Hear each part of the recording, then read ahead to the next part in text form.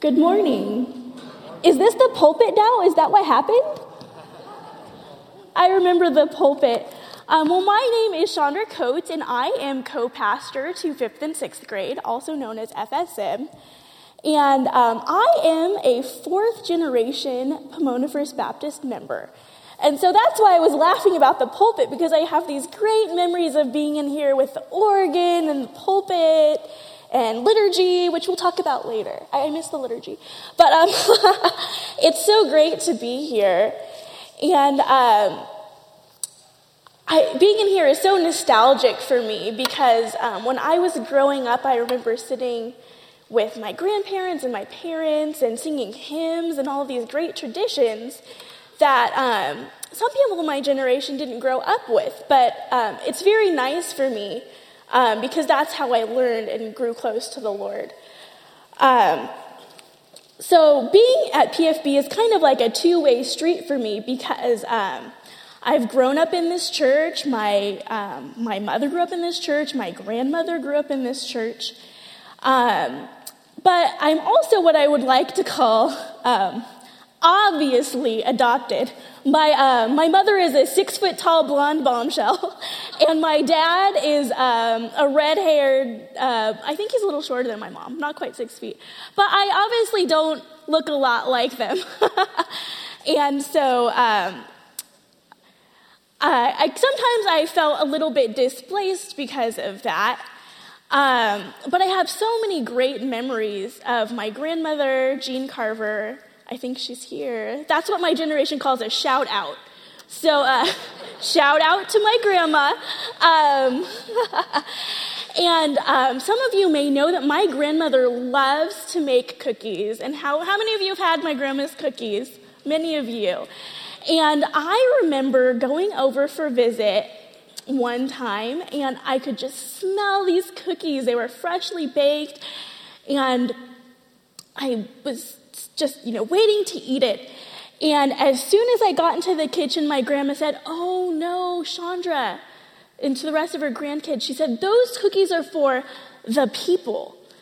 And I was like, who are the people? Who are these people? I'm a person. But these cookies were for the people who were in my grandma and grandpa's Thursday night Bible study. And so I remember just pushing my nose up to the counter and smelling them because I couldn't eat them. Because everybody knows that you can't steal from the people because God is watching. So I would just smell them, and it was not so much about the cookies that time, but this idea of the people, the church people. And now I am a church person, and I have my own version of the people. So actually, let me go ahead and dive into the scripture here. I'm going to be reading from Ruth 2, verses 5 through 11. And so this is when Boaz meets Ruth in the field, when she comes to glean in the field. So Boaz asked the foreman of the harvesters, "Whose young woman is that?" The foreman replied, "She is the Moabitess who came back with Moab from Naomi. She said, 'Please let me glean and gather among the sheaves behind the harvesters.' She went into the field and has worked steadily from morning until now, except for a short rest in the shelter." So Boaz said to Ruth, "My daughter, listen to me. Don't go and glean in another field, and don't go away from here. Stay here with my servant girls." And then I'm actually going to skip a little bit. I'm sorry. Down to verse 10. And then she was so surprised by Boaz's kindness to her. She said, at this, she bowed down to her with her face to the ground, and she exclaimed, "Why have you found such favor with me? I am a foreigner." Boaz replied, "I have been told about all that you have done for your mother-in-law since the death of your husband, how you left your father and mother and your homeland and came to live with a people you did not know before." Well, although I'm a good church girl, and I like the hymns, I miss the pulpit, Glenn. I like the organ. I still need to be able to reach people who didn't grow up with those traditions. On a weekly basis, I have to say, hey, you guys, this is called a book. To my 9 and 10-year-olds, this is called a book. We have to open it and read the words, and they're not used to that. Some of them are, but they really are so digital now that we have to explain the Bible and these traditions that have a purpose to bring them closer to God. And I just want to share about another experience I had that helps me relate to Ruth. I remember my mother got remarried when I was younger, and my last name changed to my dad's last name. I call him my dad. And I remember being so horrified. I went to Sunday school, and they put a visitor badge on me, a fourth-generation PFB member. And I remember feeling so sad, and I said, nobody knows who I am. Don't they know my grandma makes the cookies for the people? And I felt like nobody knew who I belonged to, like Ruth. So something that really stuck in my mind this year when I was teaching this to the children is, who remembers who Boaz's mother was? Does anybody know? It was Rahab, who had also left a culture that was non-Israelite, and she had to learn new cultures and new traditions and maybe a new language in order to get to know this God who had saved her and spared her family. And she also had to mourn people she lost and culture. And when Ruth came to encounter Boaz, she was in mourning, so he is very sympathetic to that. And Boaz was very well established, so he didn't have to be nice to her. He had privilege. So in closing, I would just like to ask you, who are your people, your oikos? I know that your service might be focused more on legacy, but it's never too late. It's never too late to see someone in my generation or somebody that you can take under your wing and mentor. And I'll just close in prayer now. Lord Jesus, thank you so much for the opportunity to worship with these great people this morning. And I just pray that you would show us who our people are, because you've also taken us under your wing as your people. And in Jesus' name, amen. Hey guys, Jesse Hunter, hello. Jesse Hunter, pastor in 5th and 6th grade. I love being part of FSM, if you heard about it. Just blessed to be a part of those students' lives and see how God's working through them. If you've ever been to a 9:45 service, you've seen my beautiful wife, Samantha. Yes, I'm 30. She just turned 30 I'm 31. She just turned 30 on the 10th. And yes, we love it. We love 30. FSM, we've been going through this story, and it's just been awesome. So many great people, so many great stories. I know, like Gideon or Solomon, but one that's really caught my attention, I've really stayed with me these last few years, is Moses. If you have your Bibles, we're going to be in chapter 3 and 4 of Exodus, but don't worry, we're not going through the whole thing. I don't have that much time. It's impossible to fit those chapters in this time, but we'll be in there, and particularly of the story, the conversation at the burning bush with the Lord and Moses.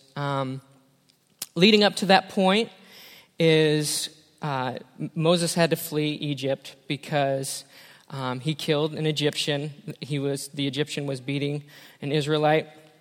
Pharaoh found out, so he fled to Midian and met up with Jethro, saved his daughters at the well, met up with Jethro, married his daughter, had a son, became a shepherd. And while he was shepherding, was curious, saw the burning bush. And this is the conversation, if you turn to your Bibles, chapter 3, verse 10. Before we get into that, there is the problem. Sometimes in life we feel like we are faced with an impossible task, impossible job, impossible goal, an impossible mission. And we find that sometimes we feel alone, or we're scared, or if any of your families ever heard this, maybe this is a common catchphrase in your families is, do I have to do that? Maybe it's like, go clean your room. Do I have to do that? And it feels like an impossible task, but kids, cleaning your room is not an impossible task. It might seem like that because you've left it so long, but it's not. But let's go hear God tell Moses what seems like an impossible task and how God has provided for Moses during this task. Chapter 3, verse 10. So now go, you are to bring my people out of Egypt. God says, you're the guy. I want you to go, and I want you to take my people out of Egypt. Moses responds, verse 11. Who am I that I should go? I'm just a shepherd. I'm nobody. I shouldn't be doing this. God's like, okay. Verse 12. I will be with you, and this will be a sign to you. God provided Moses a sign, said, I'm with you, Moses. You're not going alone. Moses' response, verse 13.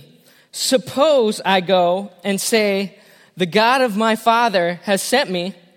What do I say your name is? What if they ask your name? God's like, it's fair. Verse 14. I am who I am. I am the God of your fathers, the God of Abraham, the God of Isaac, and the God of Jacob. Right then and there, God provided a name, an address, a phone number, an email. I'm just kidding. He didn't provide that. It wasn't there. But he did provide Moses with a name and everything. And then right after those verses, he said, God mapped out the whole plan. He said, Moses, this is how you're going to do it. Verse 16 through 22, he says, step-by-step plan. This is what I want you to do, and this is how I want you to do it. And then at the end of, in verse 22, he says, I'm with you. I have got this. I've got you covered. Moses responds again. What if they don't believe me or listen to me? Sometimes when you're talking to people, you're like, how are you going to believe me? Why do you even want to listen to me? God says, he provides miraculous signs. At that point, he provides miraculous signs, and he gives them 3 miraculous signs. One, the snake, throw down his shepherd's crook, and it turns into a snake. Second one was he provided Moses puts his hand in the cloak, comes out leprosy. Third one is Moses sticks his staff in the water and turns it to blood, the Nile River into blood. And I think, if you had those miraculous signs, obviously someone's going to be watching and listening at that point. When your hand comes out, leprosy, not leprosy, or snake, or the entire river turns into blood. Someone's obviously going to be listening and paying attention. Verse 10, and this is where I connect a little bit with Moses. It says, O Lord, I have never been eloquent, neither in the past or since you have spoken to your servant. I am slow of speech and tongue. I connected with that because I'm not slow per se as Moses was to speech and tongue, but God gave me this connection with my brain and my lips. And sometimes words get jumbled, and the processor is so quick sometimes they get jumbled, just like the 10 freeway at rush hour. They come, it's like, everybody's like breaking, and my words do that. Or I have people in my life that say, Jesse, just because you went to college does not give you the right to use the big words. You actually have to know how to use them and in which context to use them. And sometimes it's very helpful to have that. So I've connected really well with Moses and said, I'm slow to speech and tongue. I can't speak. God says, okay. Chapter 4, verse 11 and 12. Who gave man his mouth? Who makes man deaf or mute? He says, now go, I will help you speak, and I will teach you what to say. And God provides words and how to speak and teaches him. And this is my favorite response from Moses. Verse 13 of chapter 4. Please send someone else to do it. And what I did is I went in and looked at the translation and dug in a little bit to the translation. And what Moses was saying there is, do I have to? Do I have to do this? And much like us, when we see that impossible task or when we don't want to do something, it's like, do I have to do this? I don't want to do it. And then God, at this point, is extremely happy and joyful of Moses and everything that he's done and said so far.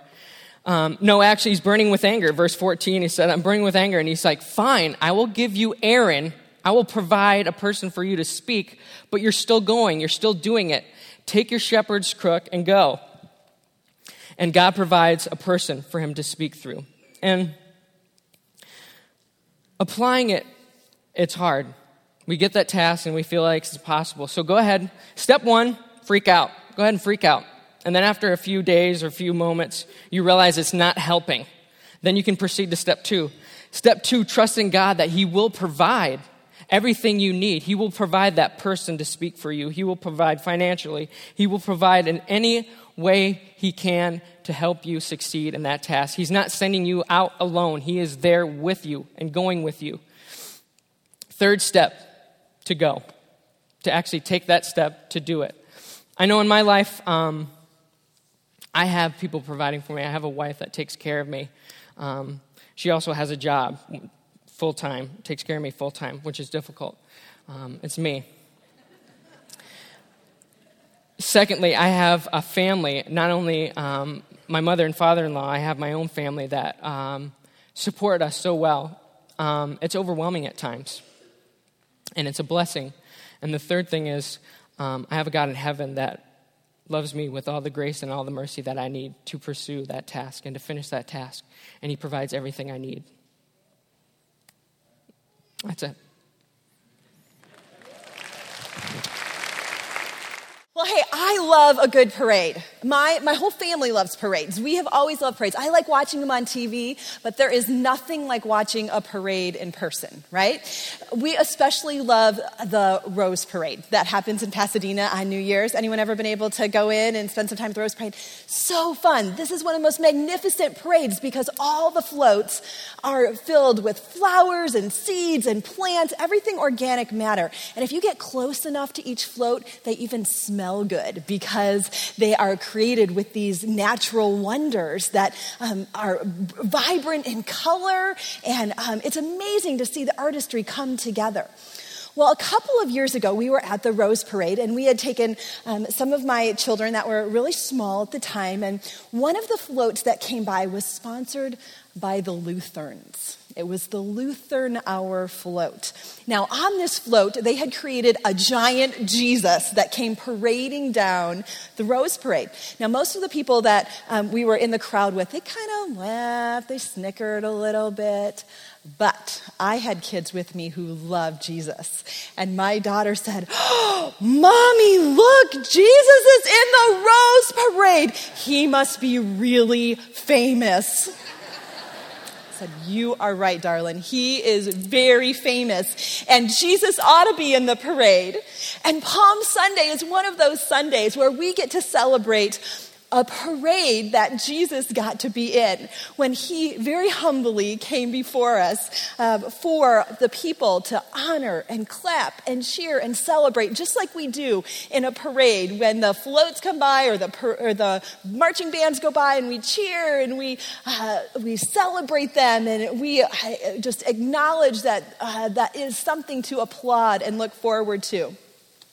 So as we think about Palm Sunday, and you think back to that day when Jesus came so humbly into the area on the Mount of Olives, and the people began to wave their palms, would you have grabbed a palm? Would you have run and grabbed a palm and stood there waving it just as they did before Jesus, their Messiah? He was someone that they were ready to acknowledge he was worthy of honor and praise. And so they took these palms. Now, these were ready-made. These were nature-made, ready to go ways for people to praise and honor the God before them, to honor and celebrate Jesus. Now, this was something that God had created, and he'd been using palms as praise for quite a long time. If we go all the way back to the book of Leviticus 23:40 says, "On the first day, you are to take branches from luxuriant trees, from palms, from willows, and other leafy trees, and rejoice before the Lord your God for 7 days. Now, this was a command that God had given the people for the Feast of Tabernacles.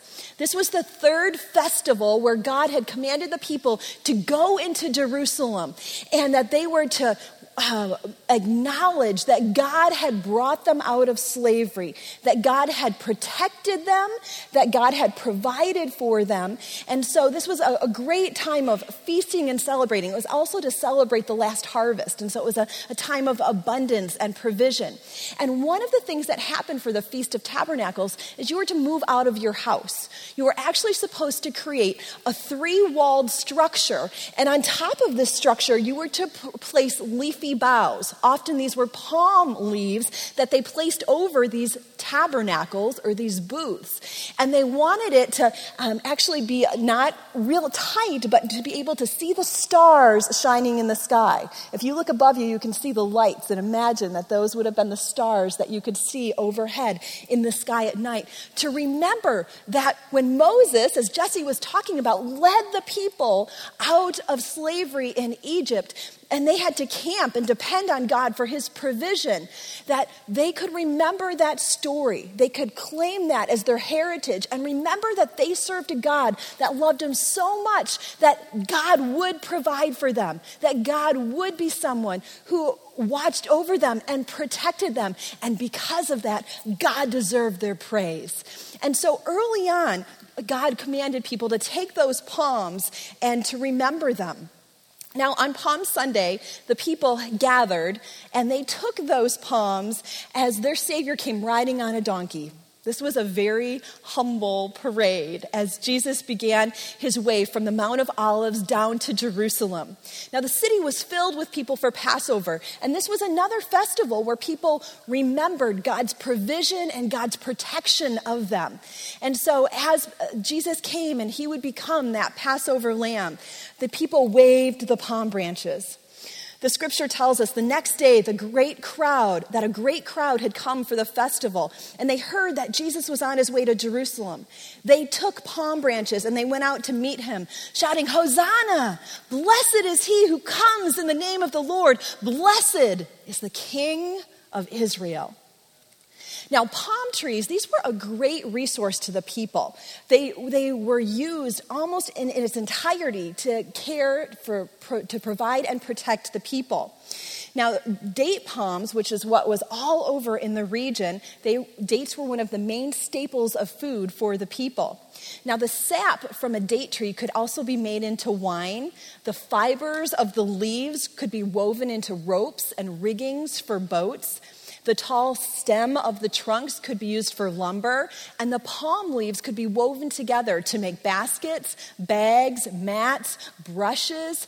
Everything in a palm could be used. And so as people took these palm fronds and they waved them before Jesus, it was more than just a grand parade for their rabbi, their leader, their teacher, their friend, their mentor, their Lord, their Savior. These palms were a symbol of freedom to the people. The palm tree was God's provision for them, God's provision for the people, and to remind them that God would provide for them even in dark days. That God called the people to praise him in provision and when times were dark. That God was worthy of that praise no matter what was going on. So when Palm Sunday came, this was actually the day that people would select the lamb for the Passover. This was the Sunday that this would happen. And Jesus became that lamb that God selected for the Passover, this perfect lamb that God would use to free us from our sins. So all of this was happening with God giving them provision of freedom as the people acknowledged that Jesus was the one to free them, even as he provided and protected for them. So Palm Sunday is a day of praise. Now, hey, it is easy to praise God when the sun is shining, right? When our kids are getting good grades, when we've gotten a promotion at work, those are easy times to praise God. But what happens when the storm clouds roll in? When the grades start to fall, when the pink slips are handed out, and we do not feel like waving a palm and saying, "Hosanna." And that is when our praise becomes a sacrifice. It becomes a sacrifice of praise that is very precious in the eyes of God. You see, these are the times that we, with our faith, proclaim that we believe God to be true, that he is still working and that he still cares. Even in times of sorrow, in times of joy, and in times of sorrow, that our God will protect us and provide for us. It teaches us to be joyful and thankful, regardless of our circumstances. And it prepares us to be people who can still serve God, to be God's hands and God's feet in the midst of a world who desperately needs to see that. It takes us beyond our present circumstances, and our praise is something that lets us see the immense possibilities that God has for our own lives and for this world. So what do you do when the world seems like a dark place? When your husband has walked out on you? When your child has a terminal illness? When your hopes and your dreams do not go the way that they planned? We still praise a good and gracious God who, as Tamiko just told us, can bring something out of nothing. That God is still alive and working and is able and worthy to be praised. That we can still wave our palm from. Hebrews 13:15 says, through Jesus, therefore, let us continually offer to God a sacrifice of praise, the fruit of lips that openly profess his name. Praise teaches us to turn our eyes onto God and get our eyes off of our circumstances. Now, the Bible also talks about a time that there will be another place where all nations and all people and all tribes who claim Jesus as their Lord and God will one day again grab their palms and wave them victoriously before their great God. On this day, we will become the parade, and we will surround Jesus, and once again, we will wave our palm fronds. Revelation 7:9-10 says, after this I looked, and there before me was a great multitude that no one could count, from every nation, tribe, people, and language, standing before the throne and before the Lamb. They were wearing white robes, and they were holding palm branches in their hands.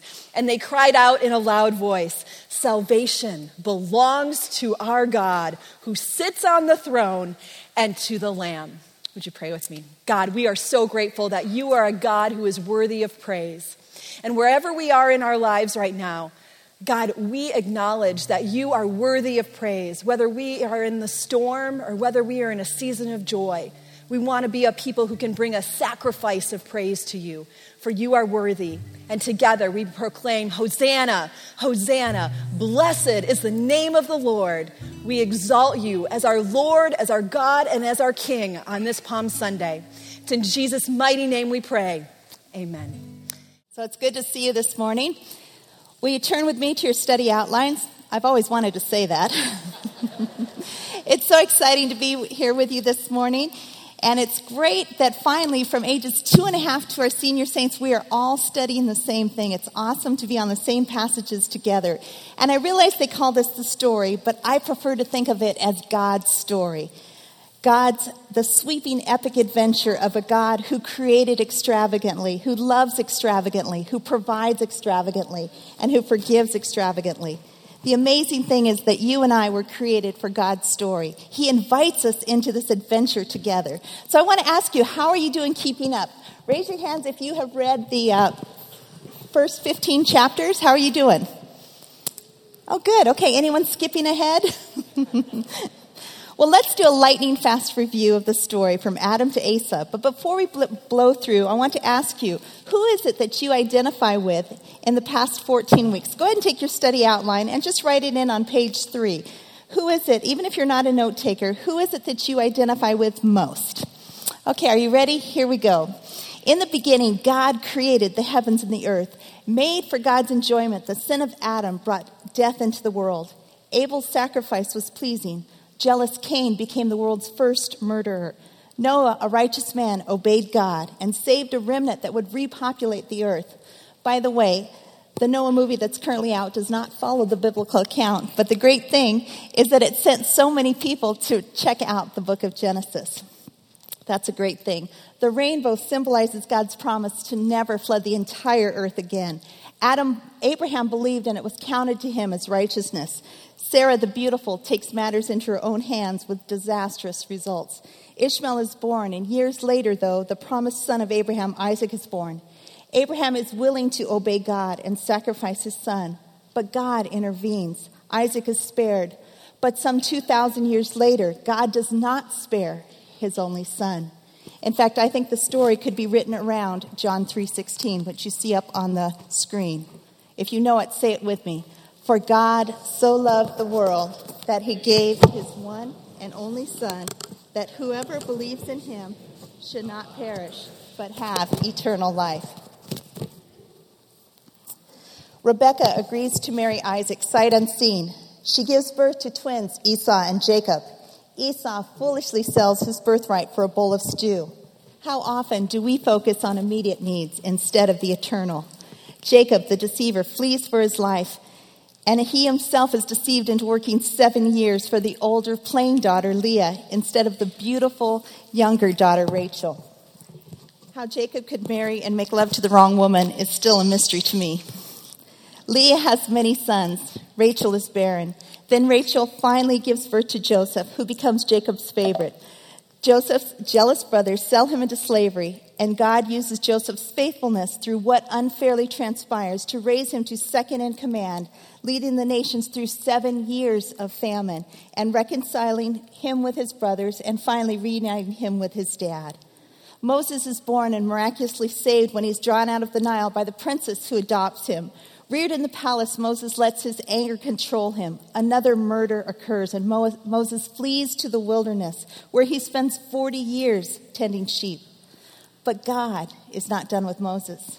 And if you are here this morning, God is not done with you yet either. God has something for you to do still.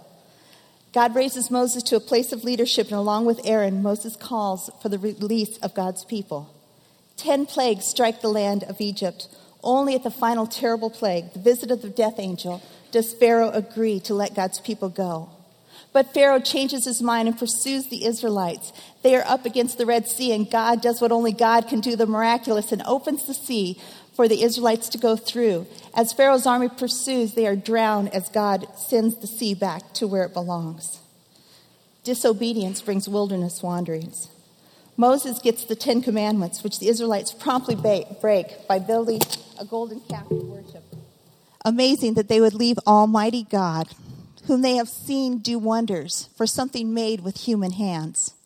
But how often do we worship earthly things rather than the God of heaven and earth? Moses dies. Joshua leads. Jericho falls. The sin of Achan brings defeat. The judges rule Israel. Deborah, Gideon, and Samson. Ruth's loyalty is rewarded when she marries Boaz, and her offspring are in the line of Christ. Hannah prays for a son and gives birth to Samuel, who is raised in the house of the Lord. The Israelites demand a king rather than submitting to the King of Kings. Saul reigns, but is consumed by jealousy for a shepherd king, David, God's anointed, who refuses for 15 years to take matters in his own hands until, as a king, he sees a woman he shouldn't have and does take matters into his own hands, becoming not only an adulterer, but a murderer as well. David repents and is forgiven, but the consequences remain. The sword never leaves his house. Solomon becomes king when David dies, and when God gives him the gift of asking for whatever his heart desires, he asks for wisdom to rule his people well. Solomon, the wisest and richest man, builds a magnificent temple for God. But Solomon allows his lust for women to draw his heart away from God. The kingdom divides northern and southern. A few good kings reign, but more bad kings draw Israel away from the one true God, Yahweh. And the saga continues. Through August 31st, we will be looking at the story. And as we do, I want you to think of where is your place in this God's story. God invites us into his story, and his word demonstrates to us how much we need Jesus. Next Sunday at Fairflex, the message of God's love demonstrated in Jesus Christ, his virgin birth, the sinless, perfect life, and his substitutionary death and resurrection will be proclaimed in the very winsome way that Pastor Glenn has. we invite you to bring your oikos there. You know, my husband is really great at this. He has a large sphere of influence among those who are not yet Christ followers. So go ahead in your study outline and write, who in my oikos needs to hear the good news? And as you write those names, I want you to think about inviting them and how you're going to invite them. And I want you to circle their names and remind yourself that this is why we are here. We are here to share the good news that God created us, that God loves us, that God draws us into relationship with himself. And because I'm a children's pastor, I do fun things like this. As you leave, there are baskets with Swedish fish in them. They kind of remind me of Pastor Glenn, too, and the winsome way that he has of sharing Christ with those that we love. But would you take one of these and use it as a reminder to invite people to the Easter at the Fairplex next Sunday, 9 o'clock or 11 o'clock. We want to see you there, and please bring your friends. There are so many people that won't come to church, but they will come to the Fairplex, and they will hear the good news that God loves them, that God created them to live in relationship with him. So one per family while supplies last. Would you take one as you leave? Thank you so much, and I'd like to invite you to pray with me in our few seconds that remain. Father God, we bow before you, and we acknowledge our dependence on you. Apart from you, O Lord, we can do nothing, but thank you that you call us into relationship with yourself to be forgiven and to live for you. Thank you for the people that are here who love you and know you. Thank you for those who are learning to love you and know you. And we pray that next week, many people will come to learn to know you and love you through your great son, Jesus. And it's in your mighty name we pray. And everyone said, Amen. Pastor Glenn wanted me to talk with a British accent this morning since I'm on the British Commonwealth team, and I told him, no way, no such luck. But I do want to tell you a God story this morning. It was a number of years ago. I was working for an organization that believed that God's word is to go to everywhere in the world. God's story is to be taken to the entire world, even to countries that are closed to the gospel and closed to Bibles and closed to worship and that sort of thing. And so I was taking a small group of people to one of those countries one time, and we got to the regional office as we would go there to enter this particular country, and we would pick up Bibles and we would put them in our suitcases and we would carry them into this country. And so we got to the regional office, and the staff there said to me, Peter, would you be willing to take some local currency, some cash, into this country? And I didn't really think a lot about it. And I said, yeah, why do you need that? And they said, well, we're able to print Bibles inside the country, but we need to have the cash to be able to buy paper. And I said, oh, okay. I said, how much cash would I be carrying? And they said, oh, U.S. about $30,000. Oh, okay. What happens if I get caught? And they said, we don't know. We've never done it before. So I put the cash in my briefcase, headed for the airport the next day, and we arrived at this country, and I went into the immigration hall, and I got in line. I am a master, by the way, at being able to find the slowest line. Anybody else like that? Yeah, sure. Anyway, I'm in this line, and I suddenly realize I'm going to be the last person through the immigration desk. So I get up, they stamp my passport. I walk on in to the customs place to pick up my suitcase. I grab it, I turn around, and I realize that I'm the only person left in the customs hall. And there are four customs guards with nothing to do but to check me. We prayed in this organization, Lord, you are the one that made blind eyes to see, now make seeing eyes blind. And I watched their feet because I didn't want them to see the absolute terror in my eyes. So I was watching their feet to see, because I knew if one of them started to turn towards me, this would be an interesting morning. And as I watched and walked, they didn't turn. They didn't move. It was as though they were frozen in place and didn't even see me. And I walked through in between them all. Now, I tell that story. It's not a Peter Torrey story. It's a God story. And it's an illustration of one of my favorite stories in God's story, the story of Joshua and Caleb.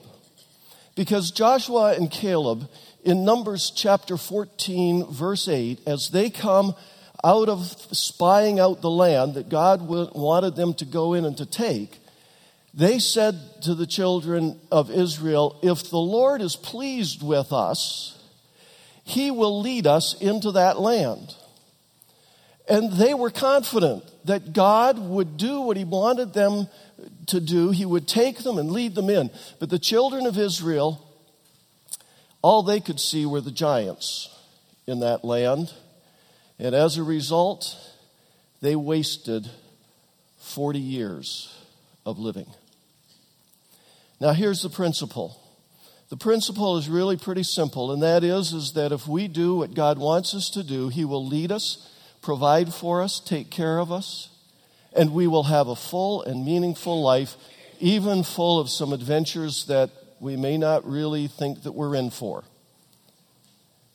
But if we don't do what God asks us to do, the reverse part of that principle is that we will waste some of our life. Proverbs chapter 29, verse 18,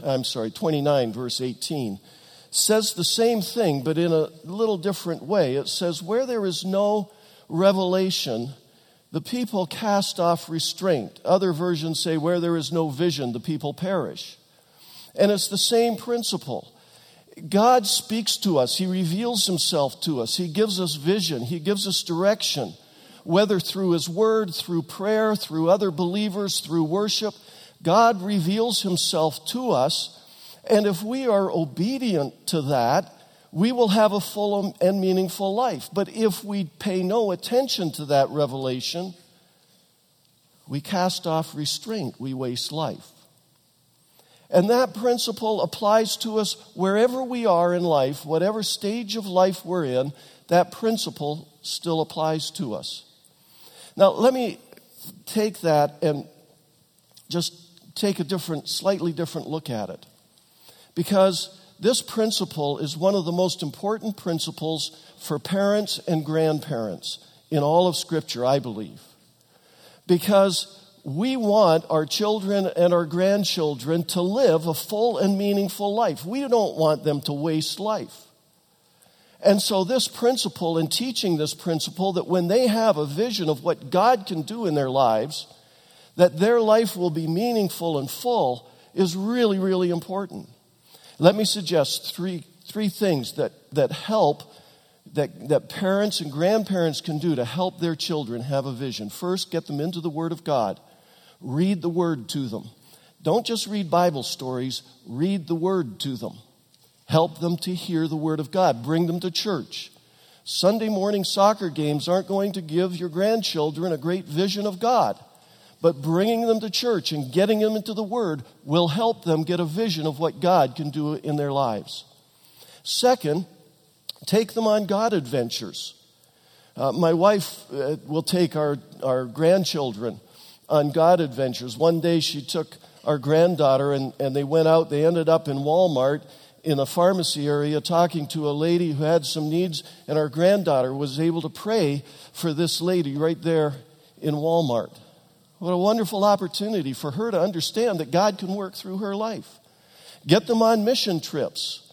If you can't afford to take them on a mission trip, go with them yourself.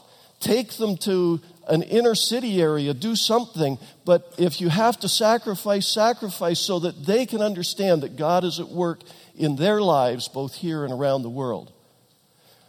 Let them know what God has done in your life.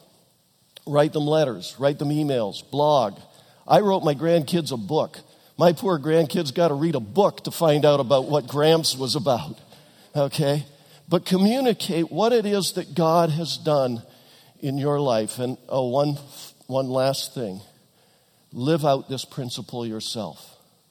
Wherever you are in life, live it out yourself. When God speaks to you, even if that that message to you is to go put your lawn sign up or to hand out that little invitation, whatever it is, when God speaks to you, be obedient. Because your choice is to either be obedient and have God give you a full and meaningful and adventuresome life, or to waste it away. So which do you want? Do you want God to lead you into that land? I trust so. Let's pray. Father, we would just ask that you would help us to understand the absolute importance of living in obedience to you so that you can lead us and bless us. And we thank you in Jesus' name. Amen.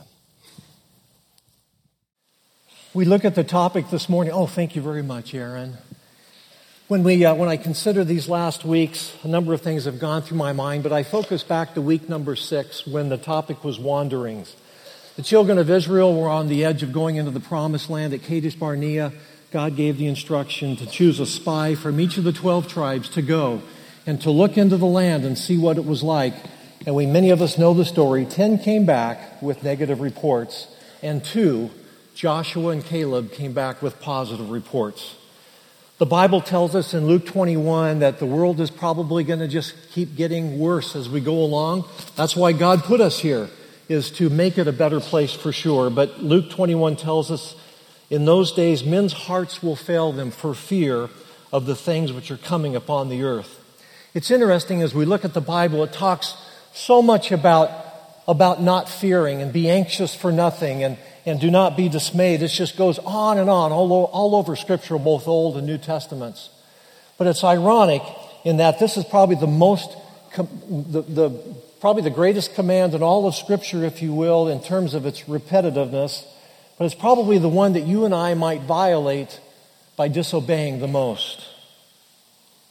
It's interesting, too, as we look at the Bible, that on one hand you have all these commands not to fear God, but on the other hand you have all these promises that God says to fear me. And so look at our verses here this morning. Psalms 25:14. Notice with me here. The secret of the Lord is for those who fear him. But the loving kindness of the Lord, in Psalms 103:17, the loving kindness of the Lord is from everlasting to everlasting on those who fear him. And I love what Proverbs 14:26 says, in the fear of the Lord there is strong confidence, and his children will have refuge. So we have these multiple commands not to fear on one hand, and then all of these many commands on the other that say fear God, or God says fear me. I want to suggest this morning real quickly that these two commands are related. That if we keep the second command to fear God, that we will no longer fear man. We will no longer fear circumstances around us. I have a number of fear objects in my life. I don't want to tell you all of them because some of you have warped senses of humor. But one of my fears is I really do not like alligators. I've never wrestled one. I've watched Gator Boys before, and I think I could, just watching the mechanics. But I would never try it. Never try it. But they do cause me to fear. But when I go to the zoo or something, they aren't a fear object to me any longer because they're in a contained unit. That same word that's used that we use for the word fear is the same word that the Bible uses for fearing God. When we fear a fear object, it's the same word as when we fear God. However, this is not a fear of fright. I love in 1 John 4:18 where John says, there is no fear in love because perfect love casts out fear, because fear has punishment. He that feareth is not made perfect in love. What does the Bible mean when it talks about fear? It means this. It means to respect God, to recognize his greatness, to surrender to his power, and to let him conform us into his image and into his likeness. When these spies got into the land, I want you to, if you wouldn't mind looking with me on Numbers chapter 14, verse 9. Here's a report that Joshua and Caleb gave, the two spies who had the positive report. They said this, only do not rebel against the Lord. Do not fear the people of the land, for they will be our prey. Their protection has been removed from them, and the Lord is with us. Do not fear who? Them. Do not fear them. But in contrast, the other 10 spies said this in Numbers 13:28. Nevertheless, the people who live in the land are strong, their cities are fortified and very large, and moreover, we saw the descendants of Anak there. And that description of the sons of Anak is spelled out in the next verses, Numbers 13, beginning in verse 32. So they gave out to the sons of Israel this bad report of the land which they had spied out, saying, the land through which we have gone and spying it out is a land that devours its inhabitants, and all the people whom we saw in it are men of great size. So these sons of Anak are big people. There also we saw the Nephilim, the sons of Anak, are part of the Nephilim, and we became like grasshoppers in our own sight, and so we were in their sight. Here's the conflict of fears. The 10 spies went into the land, and they gave a negative report because they feared the people of the land and the circumstances that they saw more than they feared God. God had shown His faithfulness to them over and over and over again over those last 40 years in the wilderness. Probably a 2-week journey across the wilderness would have brought them to the promised land, but because I believe they feared man and disobeyed God by doing it, by not fearing God first, God delayed their move into the land. And despite all of this, we read in Deuteronomy that they even got to the point with so much fear that they said, we'd rather go back to Egypt and be subjected to the punishment and to the work that we had to do there. I love the upper story perspective in Isaiah 40:22, our final verse. It is He that is God, who sits above the vault of the earth, and its inhabitants are like grasshoppers. We are all grasshoppers, if you will, on the side of God. They chose to focus on the fear objects of the world rather than looking at the great object of fear, which is Almighty God Himself. So I ask this morning, who are the Nephilim? Who are the sons of Anak in your life and in my life today? And it might be the greatest fear object of all. Maybe you've gotten a bad report from the doctor who says you have a certain amount of time to live. But God is the one who gives us the strength over every fear in life.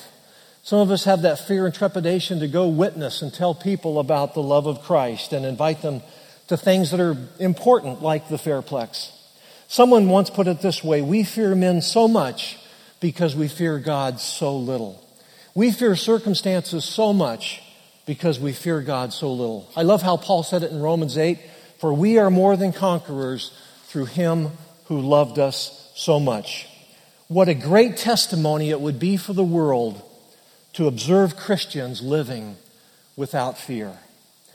Lord Jesus, we pause in these moments to thank You, God, for what You have done in our lives and what You mean to each one of us. God, as we think about the Nephilim, the sons of Anak in our lives, whatever those fear objects are, whether they are individuals or whether they are circumstances, Lord, we know that if we reverse that fear object and make You the one whom we fear out of love and respect, that, Lord, You will allow us to have the upper story perspective that will put everything in right view. So, Lord, we come to You this morning with hearts that are broken, that surrender to You. And as we come to this table of our Lord right now, God, we pray that You will take this bread and remind us of Your great sacrifice for us, so that we in turn can go and be a sacrifice to this world, a good demonstration of the love of God and love of Christ in us. For these things we'll pray and thank You, and in Jesus' name, amen. Well, a few years ago, I was blessed with a wonderful woman that came into my life, my wife, Jean.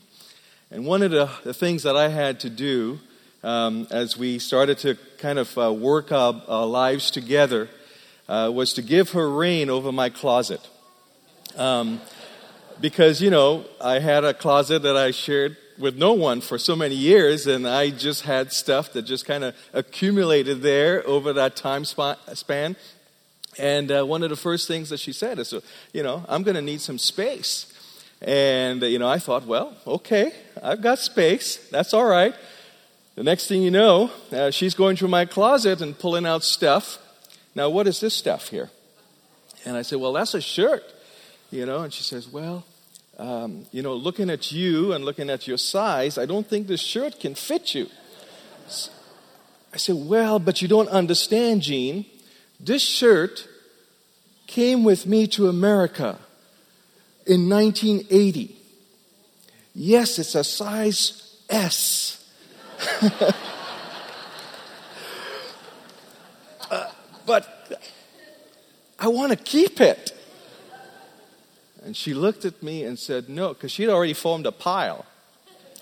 To go pile, to stay pile, to think about pile. And that one definitely went into the to-go pile. For a lot of us, we are involved in relationships. We tend to hold on to things like I do without any sense of wanting to get rid of them. Today I just want to talk about a concept that I just learned about actually through a guy named Henry Cloud. A concept called necessary endings. And the concept just kind of grabbed me when I first heard of it. Pastor Glenn shared a video with staff about a couple of months ago, and I tell you, that just grabbed me. Because I am a guy that just doesn't like to hurt people. I don't like to end things.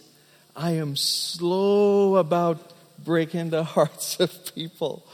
And so after learning about this concept from Henry Cloud, and I'm no expert on it, I thought I would share a few things that comes out of the book of Genesis, chapter 13. An incident in the life of Abraham that helps clarify some of those principles about necessary endings that we all need in our lives to terminate some of the things that are not working right, to get rid of size S clothes that you no longer need. And so let's look very quickly at Genesis chapter 13, verses 5 to 9. And the story basically is about Abraham and Lot. The story tells us that Abraham and Lot lived together. They were prospering together. They had a lot of cattle. They had a lot of people around them. The Bible says, and Abraham and Lot now Lot, who was moving about with Abraham, also had flocks and herds and tents. Verse 5. Abraham and Lot, in the midst of their relationship, were accumulating a lot of things. They were prospering. But verse 6 tells us, the land could not support them while they stayed together, for their possessions were so great, they were not able to stay together. Sometimes in the midst of what seems to be a good thing, it's really not really working. And sometimes we just need to step back and realize that we get to a point where we can't gain anymore, where we can't grow anymore, where life just kind of stays stunted. Even in the midst of what seems to be right, even in the midst of a closet full of stuff that I really liked, I had to get to a place where I needed to release some stuff. The second thing is that sometimes we stay in relationships longer than we should, and then problems arise. In verse 7 it says, and quarreling arose between Abraham's herders and Lot's. And then in addition, it just mentions the Canaanites and Perizzites were also living in the land at that time. In other words, adding to the trouble of quarreling together was this other problem of the Canaanites and Perizzites. Sometimes we take too long to make a decision. Abraham decided, the Bible says in verse 8, so Abraham said to Lot, let's not have any quarreling between you and me, or between your herders and mine, for we are close relatives. Let's stop dragging on this ongoing conflict that's coming up, or what seems to be working in the midst of all our prosperity and our blessing. Let's stop dragging on this conflict that we're having. Let's put an end to it. And for people like myself, that's a hard thing. Abraham, in making that decision to bring an end to that relationship between him and Lot, decided to be generous. And so that's another principle as you're working through those kinds of things in your life. Abraham says in verse 9, is not the whole land before you? Let's part company. If you go to the left, I'll go to the right. If you go to the right, I'll go to the left. Be generous as you're working through those things. And sometimes in the midst of that, there's a little bit of pain. But if you're going to have the start of something that's going to be going to bless you for the future, sometimes pain is necessary. And the consequence of that decision, that very simple decision in Abraham's life to separate from Lot, brought about what I would call the second blessing for Abraham in the book of Genesis, which is found on verse 14. The Lord said to Abraham, after Lot had parted from them, look around from where you are, to the north and to the south, to the east and to the west. All the land that you will see I will give to you and your offspring forever. I will make your offspring like the dust of the earth, so that if anyone could count the dust, then your offspring could be counted. Go walk through the length and breadth of the land, for I'm giving it to you. Sometimes after that ending, God brings about the true thing that he wants to work in your life. And I believe that Abraham was blessed by bringing that relationship to an end. And then as we look ahead to our time of communion, we realize that Jesus had to bring an end to his earthly relationship with his disciples too. The disciples didn't want him to leave them. They didn't want him to die. But Jesus, realizing that without that particular ending, we wouldn't have the salvation that we have today. And so Jesus recognized this principle in his own earthly ministry, that he had to end that relationship, that he had to do what the Father had called him to do, which was to go and die on the cross of Calvary for us. So as we pray for the bread this morning, I want you to remember, think about a couple of things, actually. Consider the things that in your life today that you need to have to bring to an end, a conclusion to. Maybe that relationship with that person that is very toxic, that you just need to cut off. Maybe that thing in the closet that you just need to throw away, or in the garage, I should say, that you just need to throw away. Will you join me in prayer this time? Jesus, we thank you that you were willing to die so that we might live, to die an earthly existence so we can always have you in our hearts. Thank you for this bread that reminds us of your body being broken for us. Thank you for taking away the pain that comes with sin. In your name we pray. Amen. So, I don't know if you're like me, but I love a good story. I love books. I love to read. I love to open up a new book and turn to that first page in the first chapter and read. I love to go to the movies and see a new film that I've never seen before. And there's something about sitting down and waiting for, after all the previews and the opening credits, just to see that first scene that comes. And, you know, authors and filmmakers, they strive to capture our attention in that opening scene because it sets the tone for the entire film or the entire book that we're going to read. So I actually have a few first lines of films and books that I'd like to read to you, and I think they're pretty memorable. So if you recognize it, just shout it out. And this is kind of a little bit of a movie book trivia, okay? A long time ago in a galaxy far, far away. Star Wars. Okay, I heard it. We have Star Wars fans.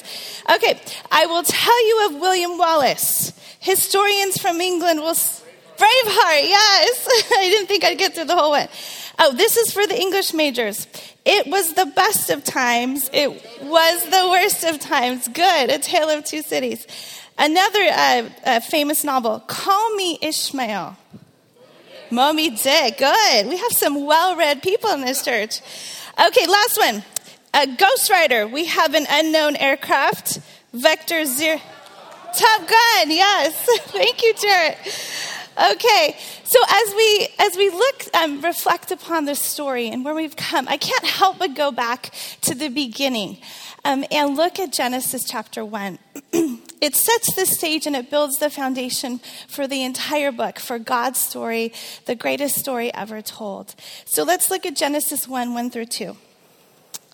In the beginning, God created the heavens and the earth. Now the earth was formless and empty. Darkness was over the surface of the deep, and the Spirit of God was hovering over the waters. The word barak is translated to create, and it's mentioned or used 48 times in the Old Testament. And every time it's used, God is the subject. So it means that creation is a divine activity. Humans cannot create something out of nothing. Only God can. So when I read this opening line in God's book, in God's story, I realize God's telling us that all things, past, present, future, come from him. He alone can take nothing and create something. Genesis 2:7 says, "Then the Lord God formed a man from the dust of the ground and breathed into his nostrils the breath of life, and the man became a living being." So from dust came humanity, and God breathes his life into us. Hebrews 11:3, "By faith we understand that the universe was formed at God's command, so that what is seen was not made out of what was visible." You know, we have so many advances in technology these days and recycling techniques. So I don't know if you know this, but discarded rubber tires are used to create mats. Or if you go to a playground, that mushy flooring for kids. And so there's a new trend in the art world to take trash or recycled items and turn it into art. So let's look at a few of these pieces this morning. This is some old jewelry used to create Queen Elizabeth of England. Plastic toy beads and buttons are used to create Albert Einstein. Does anybody remember this iMac? I had it in purple. I thought it was so cool because I had the purple one. But now it's been used to create a pet bed. Or an audio cassette tape. This is super vintage. Used to create an image of the Beatles. Or the last one, the title of this artwork is "What Came First?" Obviously, the chicken or the egg. So if man can create art from these recycled products, how much more can God, the creator of all things, do with our lives? Whether it be mistakes we've made or broken relationships or wounds from situations where we've been hurt, God can take all of this and turn it into something beautiful. Our lives become works of art in his hands. 2 Corinthians 5:17, "Therefore, if anyone is in Christ, the new creation has come. The old has gone, the new is here." This last week was the 20th anniversary of the Rwandan genocide, which took 800,000 lives of Rwandans in 180 days. When I was at Fuller Seminary, I did some research on how Christian organizations and missionaries are using reconciliation techniques to bring healing and to share the gospel message in Rwanda. And so this story is from one of those organizations and the work that they're doing. But in the photo, you'll see two individuals. On the left is Emmanuel. He was the perpetrator. And on the right is Alice, the survivor. When Emmanuel and his fellow rebel soldiers came to Alice's village, they slaughtered everyone in the village. He cut off her arm with a machete. You'll see she doesn't have, or part of her hand is missing. And he beat her so severely and left her for dead. He thought she was dead. His fellow soldier next to him killed her niece, a little girl, and Alice's infant baby. And so Alice was laying on the ground for 3 days, but she had survived, and she said she just continually prayed. She's a Christian. And she said, Lord, why? Why didn't you take me? Why am I still here? And she realizes now, almost 20 years later, that it was because of Emmanuel and the work of healing and forgiveness that God is doing through them and to minister to other people. So Emmanuel served about 6 years in prison, and when he was released, he repented of what he had done and began to seek out the family members of people that he had killed. And he joined a group that was led by a Christian organization that took together genocide killers and survivors, family survivors, and began to work on reconciliation. And he says he saw Alice when he got there, and he recognized her. He realized that was the woman that he thought he had killed. It took several weeks because he didn't want to face her, but he realized he had to face what he had done and repent and ask for forgiveness. So one day he came before her, he knelt before her, he confessed and asked for her forgiveness. She says that it took 2 weeks. She thought about it, prayed about it, spoke with her husband. But she said, yes, I forgive you. And she said, I had prayed to God, just show me the person who cut me, and God did. Emmanuel came to me, he confessed, and he asked me to forgive him. And I knew I must. To have refused to forgive him when he was genuinely repenting would have been a sin. It's only through God that such extreme healing and forgiveness can happen. And I know that this is such an extreme story. And so there may be hurts or broken relationships in our lives that it may be unwise or even dangerous to try to seek out that person. So I'm not saying that this can happen in all situations. But I think this story truly shows how only through God can we be made new in him. How we can become totally new creations. God created something at the beginning of time, he created something out of nothing. And he takes our nothing and makes us something. So as we look ahead to Easter and the celebration of the resurrection of Jesus, I realize God created all things and makes all things new for a purpose. And that purpose is to have a relationship with us. Chapter 3 of Genesis says that God walked among the people, the first humanity in the garden. He wants to know us intimately. But our sin separates us from God. And so he created a new way for us to know him. And that was by giving his son. Only through his son can we be reconciled with him. So as we celebrate this Easter, let's celebrate this gift of new life that he has given us. Would you pray with me? God, you created the world from nothing, and it is through you that we can become new creations. You've taken our lives, the good and the bad, and as a master designer, you've fashioned us into a masterpiece.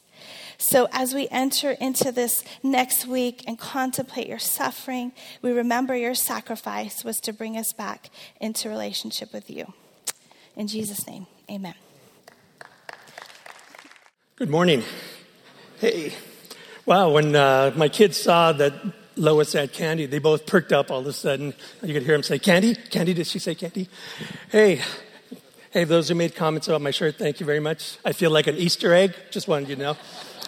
But at least I make it look good. So, hey, I have been fascinated as we've gone through the story about one thing that just strikes me about how God, the characters within the story, and Lois just went over the different characters and their stories, but how God his attention is focused on them. They grab his attention. They also grab the attention of other people, the onlookers, the families, and the friends. And I think that's interesting because their reaction and their attention is different than God's. Now, I don't know about you, if you were kind of a squirrely kid or you were more of a quiet, shy kid or just a happy kid. But I remember for me, I was a kid who had liked attention. And I was one of those squirrely kids. Now, I'm going to count to 3. Actually, I'm going to ask you, squirrely, were you shy, were you a happy kid? I want you to turn to someone and say, I was a squirrely, I was a shy, or I was a happy kid. Pick one. You can be all 3, I guess. 1, 2, 3. Really quick. Okay. How many squirrelies do we have? No, it's okay. We won't. Yeah, I knew you'd raise your hand up quick. Okay, let me make sure same thing doesn't happen to me. Well, I remember when I was just a kid how, I would get the attention of people, but I remember sometimes I'd get the wrong attention. And I knew when my dad started to take off his belt that I had got too much attention. But we had an aunt named, I'll call her Aunt Vivi, and we'd go to my Grandma Lucy's house in East LA. And I remember, now if you're Mexican or Mexican-American family, you know what I'm talking about. Aunt Vivi had the chancla. Now, for those of you who know what the chancla is, okay, some of you got it. Okay, chancla is a sandal in Spanish. But she had a way, man, when my 3 cousins and I, we were just play around, she could take that. And I remember when we knew we were getting out of hand, and she'd say, okay, boys, you better stop that or I'm going to get you. And so we would keep playing around in front of her, in front of the TV. Okay, you did it now. And you knew that when she reached down for the chancla, you were in trouble. Man, she had a way, she could pitch that thing, and it was like the utility tool from Batman. It would boom, boom, boom, boom, hit us all in the head. And it would boomerang around, and she would put it back on her shoe, and she'd go, that's right, okay, and she'd sit down. Now,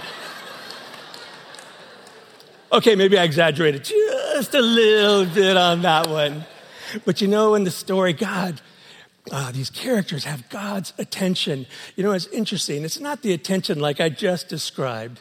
But let me walk through just a few so you can see a few of these characters so you can see how God, his attention is focused on them. Let's look at the story of Cain and Abel. We know that story. But you remember when Cain and Abel brought his offering to God, and it says that God was pleased with his offering. Not so much with Cain. So much to the point that Cain despised his brother and hated him. Isn't it amazing how God sees it one way and for another person, a family member, so much that he hated that he killed his own brother? Let me fast forward a little bit to the story. We know the story of Joseph. And we know there's a lot of things that happened to him. But again, as a slave, as he was sold into slavery, he was finally had worked up to a place where he was a little bit of a position of responsibility. And his boss, he worked for the boss's family in the household. And even as he was there working for the boss's wife came along and said, hey, you know what? Sleep with me. And what did he say? How could I do this and sin against who? God. Because he had God's heart already in him. See, it wasn't about the fact that he was a slave or that he hoped someday to be free. It was the fact that he belonged to God and he had God here no matter where he was in prison. He wasn't a slave to Potiphar.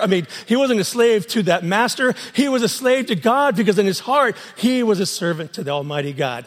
Let's fast forward a little bit to the story of Ruth and Boaz. Remember Ruth? She followed her mother-in-law and she said, where you go, I will go. And your God will be my God. To the point that she had God's attention. And you know what? She also had the attention of Boaz, right? And we know how that worked out. And they end up getting married and producing a beautiful child who ended up becoming part of the lineage that led to the birth of Jesus Christ. But it's amazing how all those people had this amazing connection with God. Last one, we haven't got to it yet in the story, but the last story I want to share with you quickly is about Job. Remember Job? He had everything going on for him, and God has having a conversation with Satan, and he says, hey man, check out my man, Job. He's a righteous dude, and God, he just follows me, he loves me. What did Satan say? Oh yeah, let me take everything out from under him. Let me rip everything away from his family, his wealth, everything that he owns, and watch what he does. God says, you know what, have at it, because I know who he is. I know in his heart who he belongs to. Satan takes everything away, right? And what does Job say? The Lord gives and the Lord takes away. Say it with me. Blessed be the name of the Lord. Amen? Isn't that amazing? And yet, no matter what happens, nothing changes him and wavers. Okay, he makes a couple of mistakes along the way. But for the most part, in general, his heart is for God. But remember his friends, they criticized him. Hey, you know what, man? You must have done something wrong. His wife even says, man, you've robbed us of our retirement. You've taken away our kids because of that. We've lost our children. We've lost our home. We are penniless. And now look at that you're sick. Just curse God and die. And no, he won't do it. It's an amazing thing to me when people like that have God's attention. You know why? Because their identity is connected to God. It's not about what they have or who they're connected to or who they're married to or who their family is or the color of their skin or where they come from. It is all about Jesus Christ. It is all about God being in their heart. And that makes all the difference. You know, as I think about this whole idea of just they knew their identity in him, and that changes your attitude when you know you can rely on that, when you know you can trust in that. And that changes your behavior. You know, one of the things that I've learned, and many people have said it before, is that my belief determines my behavior. What I believe in my heart determines my behavior. Let me say it this way. Our beliefs determine our behavior. Say it with me. Our beliefs determine our behavior. Say it again. Our beliefs determine our behavior. One more time. Our beliefs determine our behavior. And so their behavior was not based on what they had, what they didn't have, but on who they were connected to, whose they were. Now, let me just end real quickly. A couple years ago, actually this September 15th, my wife and I, Jasmine, will be married for 2 years. Amen. Okay. I've got to hurry because I only got a few seconds more. And so But before we got married, I was talking to her, and I said, you know what? And there's our kids right there. She has 2 beautiful daughters. We have 2 beautiful daughters. But before we got married, I said, I love you. I want to marry you. But can I do something? And she, of course, she said yes. Obviously, she said yes. But I said to her, can I ask the girls, Anna and Kalila, with a K, if I could marry you? She said, okay. So we had a great dinner one evening, and I asked the girls, I said, hey, you girls, you know what? First of all, I wanted you to know that I love your mom so much, and I love you all so much, and I want to marry your mom. Oh, man, Anna started making plans already. Okay, I'm going to have this kind of dress, and I'm going to be a flower girl, and we're going to do this. And Kalila was the same, and they were having a great time talking about it. And then I said, it's because I love you all, and I want us to be family. Well, Anna just continued telling us about all the plans she had made, and Kalila became quiet. And she looked back at me, and she looked at Mom. And then we stopped, and I said, Kalila, what's the matter? And she said this, I thought we already were a family. You see, she had already identified it had nothing to do with the ceremony, although that was important to do.